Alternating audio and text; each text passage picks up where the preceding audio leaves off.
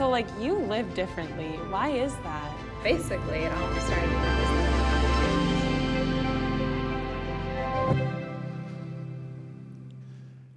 was So I don't know how your week was, but my week was great. And the reason why it was great was because of Monday night.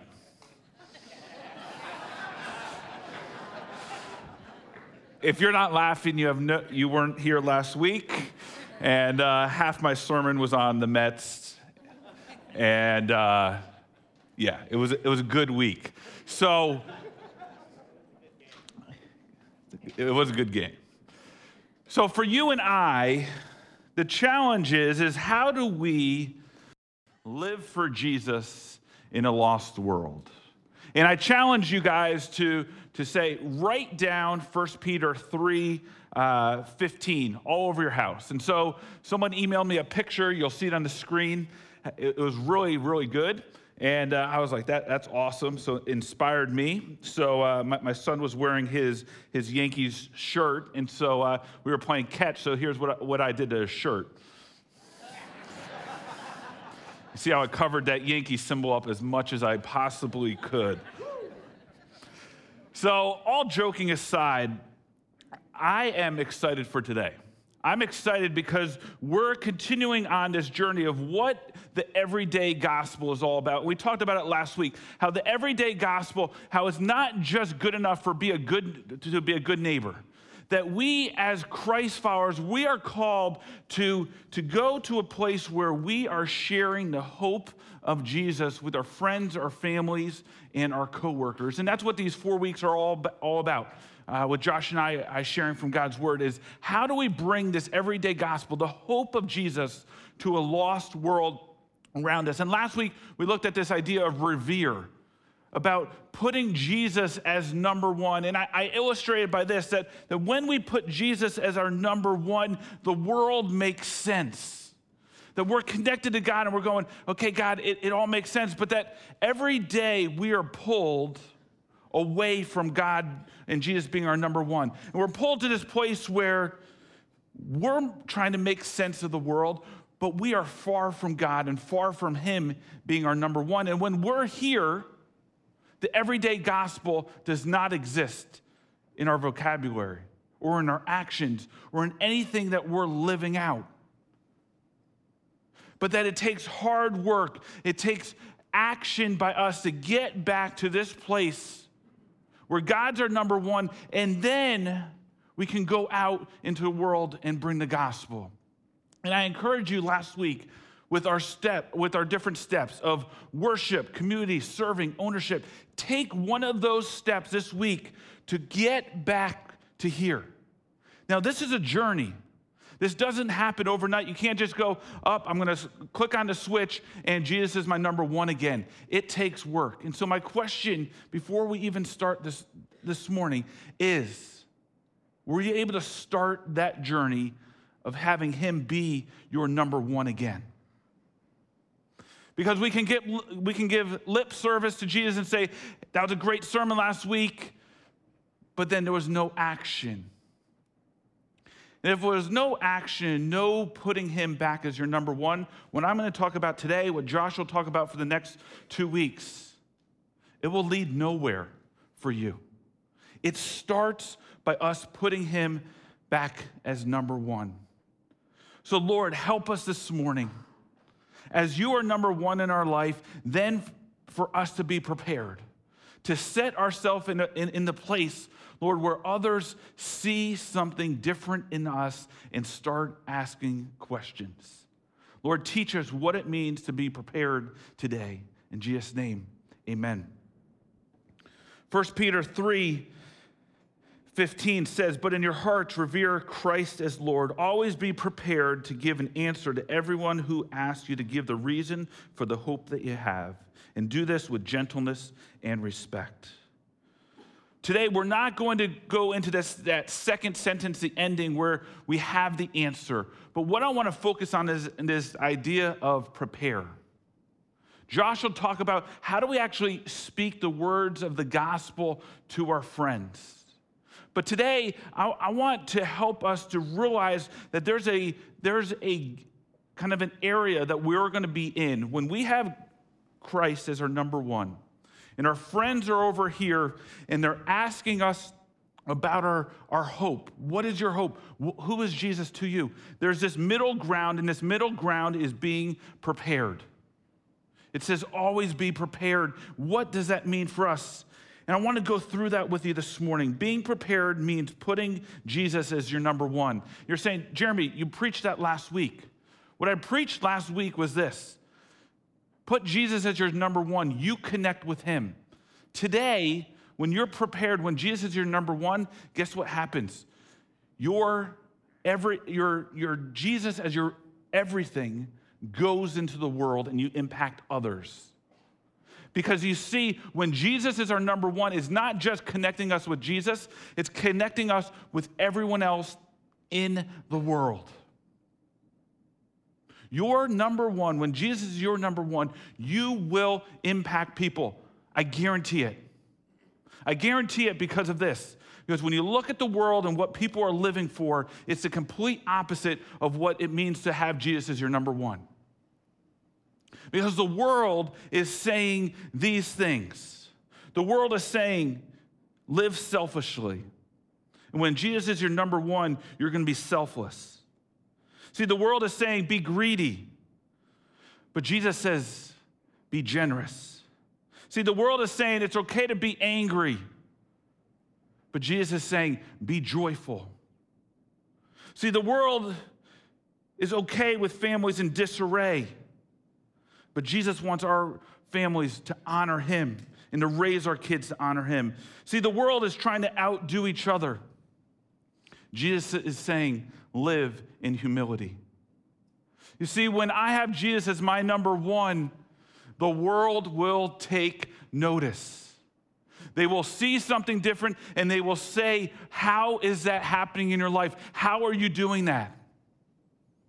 I was on the baseball field coaching my son, 7 and 8-year-olds, and I had a couple assistant coaches, and we're on the field with the kids because they like to pick dandelions and throw rocks, and so you're on the field trying to coach them. And halfway throughout the season, one of my assistant coaches, as we're in the outfield, comes over and goes, Jeremy, how do you have so much patience for these kids? And I said, honestly, the only way I have it is because of my relationship with Jesus. I'm a wound up, tight guy. I love to win. I want my team to win. But guess what? Jesus has shown me a different way. He's taught me that I can be patient. I can love these kids, that my love is more important than everything else. And I said those words, and then I had to run over and actually stop 2 kids from throwing rocks at each other. But he noticed something different. And I'm being real truthful with you. If I did not have Jesus in my life, I probably couldn't coach kids because I wouldn't have the patience. That's not naturally who I am. But Jesus has changed my life. He's changed me and helped me to see that there is a better way to live my life. And he's given me just a little patience. But that patience is recognized by others around me. Secondly, being prepared means your actions match your words. Your actions match your words when you're a person who's prepared. I love Jesus, but I cheat like everyone else in my math class on those tests. I love Jesus, but I gossip with all the other mothers in the PTO. I love Jesus, but my neighbor always puts his lawn clippings on my side of the yard, and I get so ticked off, I throw them back to his side. I love Jesus, but when the reviews come back about me being a manager, they show that no one thinks that I care for them at all. I'm all about my own ego and what's happening at work for me. The Barna Research Group found that of young people 30 years and younger, what they most long for are people who are genuine and respectful, who are living out their faith in a way that is real and relevant to them. Church, it's not about glitz and glamour and haze and great worship, having a great church building to bring people to. What's going to bring people to Jesus is us being real and being relevant in their life and saying, this is what Jesus has done in my life, and here are my words and actions, and they line up together. I don't say I love Jesus and then do something else. This is who I am. You know, for myself, I find that I grow in a great way in my community group. That my community group here at BlackRock helps me to put my words and my actions together so that I can live out my faith in a powerful way. Because I get to talk about it and say, how is this truly going to happen in my world, in my experience with my family? If you are not in a community group here at BlackRock this fall, if you want to put Jesus as your number one, you want to live out your faith and make your actions and your words match up and line up, join a community group and say, hey, I'm going to learn together with others what it means to live out my faith. Titus 1:16 has some really strong words from the Apostle Paul. He says, they claim to know God, but by their actions they deny him. They are detestable, disobedient, and unfit for doing anything good. Church, let us not claim to know Jesus, yet let our actions speak the opposite. Being prepared means that we are going to do everything that we can to let our words and our actions line up to speak to who Jesus is and how he has transformed our life. And I think to Peter. And Peter there in the courtyard, and 3 times he's asked, do you know Jesus? And 3 times he denies it. Peter could have been defined by that. He could have said, you know what, I'm a complete failure. But instead, he grew from that situation and he became one who went throughout the world and brought the gospel to people. I think of my own life. When I was in high school, I have a brother who does not walk with Jesus. And he and I had this relationship that was not really good in high school. I remember one time having a kind of an altercation with him, and his words were this to me: Jeremy, you say you're a Christian, but your actions towards me don't show Jesus to me at all. From that day forward, I changed how I treated my brother. Because I realized that my actions need to speak loudly about the Jesus that I love and that I serve. And I can't ever let my actions not point people to Jesus. Now, I'm going to tell you right now, I don't do that well every day. With my family, my friends, working here at the church, I fail. But you know what? I'm trying each and every day to line more and more up with what Jesus wants for me. Because the world needs it. My neighbors need it. The kids on my baseball team, they need it. They need to see someone trying to live out their Christian faith. Being prepared means people are asking you about your hope. It's my question to you this morning. Are people asking about your hope? Are people saying there's something different about you? Have they asked that this week, this month, or this year? I think often we aren't asked that question because we decide that we want to be comfortable and we want to fit in. The culture in America makes it so that you just fit in. Everyone's going this way. How the heck am I going to stand up and go the other way? But the world needs it. The world needs stronger parents, more engaged parents, more engaged managers at work, more engaged people leading other people and speaking up and having that hope that comes in Jesus. Philippians 2, 6 through 11 are these words about Jesus. Jesus, who being in the very nature God, did not consider equality with God something to be used to his own advantage. Rather, he made himself nothing, taking the very nature of a servant, being made in human likeness. And being found in appearance as a man, he humbled himself by becoming obedient to death, even death on a cross.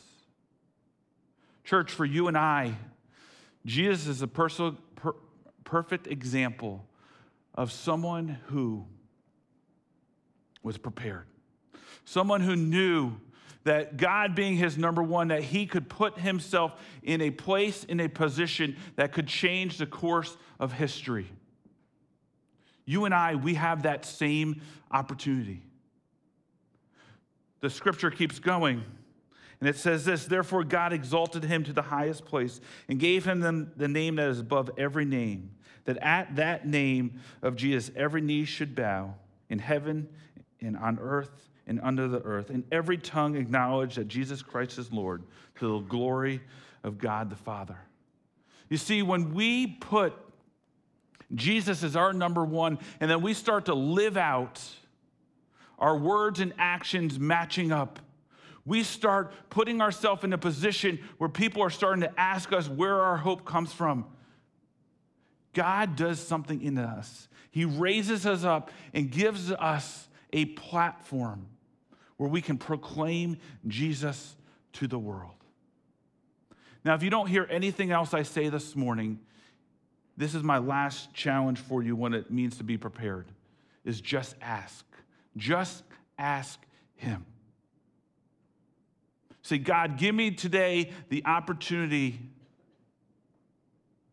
to show you to others around me in my words and my deeds. Give me that opportunity. And as I was writing this, when you try to write a sermon here inside these walls of Black Rock Church, it does not happen. You have to get away from here because there are so many distractions of Bruce. He'll just come and talk to you whenever he wants.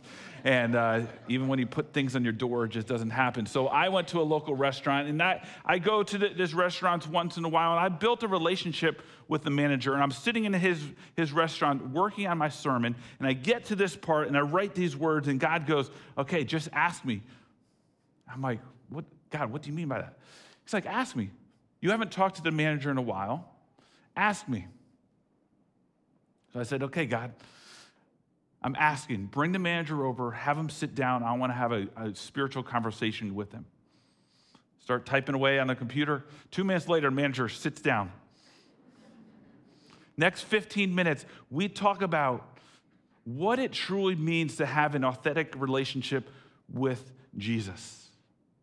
That's not just about just going to church and saying I went to church, but having a real relationship with Jesus that transforms your life. Church, being prepared means just ask God each and every day as you're driving your kids to school, ask. As you're at work, ask. As you're in a line waiting for something to happen, ask. Just ask and say, God, show up. Help me to be present. Help me to stand out, to be someone who's different.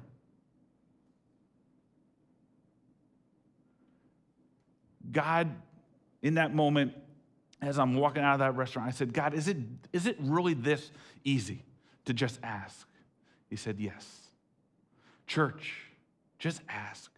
Just ask this week and say, God, use me to impact others. And you know what? You're only going to ask when he's your number one.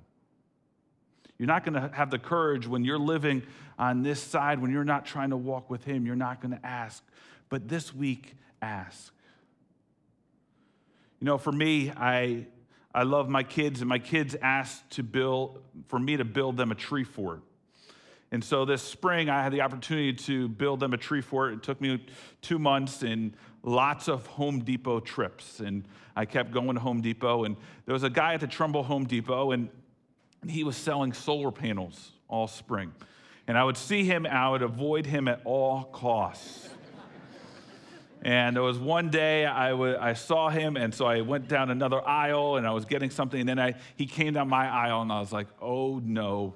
So I tried to look really intent that I was trying to figure something out with something, and it didn't work, and he came over, and he was telling me all about how solar panels are saving the world, and they'll save me and my bank account. And I was like, hey, my house, it's like surrounded by trees. There's no way a solar panel will ever work at my house. And so he convinced me. I gave him my address. He looked it up, and he was like, that's true. There's no way a solar panel. And he walked away, and I was like, I will never see him again. I'm perfect. 2 days later, I forgot some screw or something, so I had to go back to Home Depot, and he came up to me again, and he forgot who I was, and I was like, I'm the tree guy that has all the trees. And he was like, oh yeah. And we had a little chuckle and a smile. And a week later, I'm still building my tree fort, and I'm getting a little closer. And I see him again, and he comes up to me, and he goes, there's something different about you. What's different? I said, it's Jesus.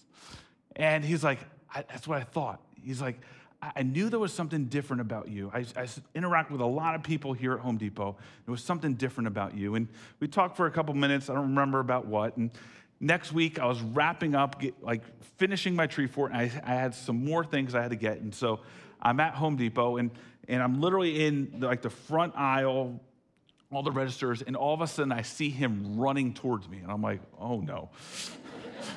Does he forget who I am again? And he didn't forget. He came running up, and he said, Jeremy, I need you to pray for me. Always be prepared. I need you to pray for me. Because you know what? I'm trying to buy this house, and it keeps falling through, and I'm getting frustrated with God. And so he thought that I was just going to just pray for him silently. I was like, no, I'm praying for you right here.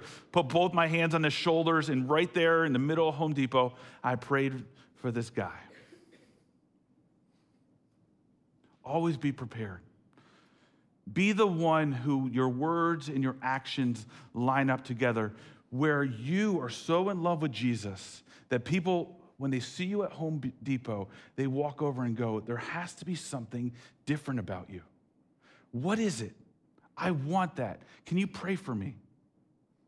Church, the world needs us.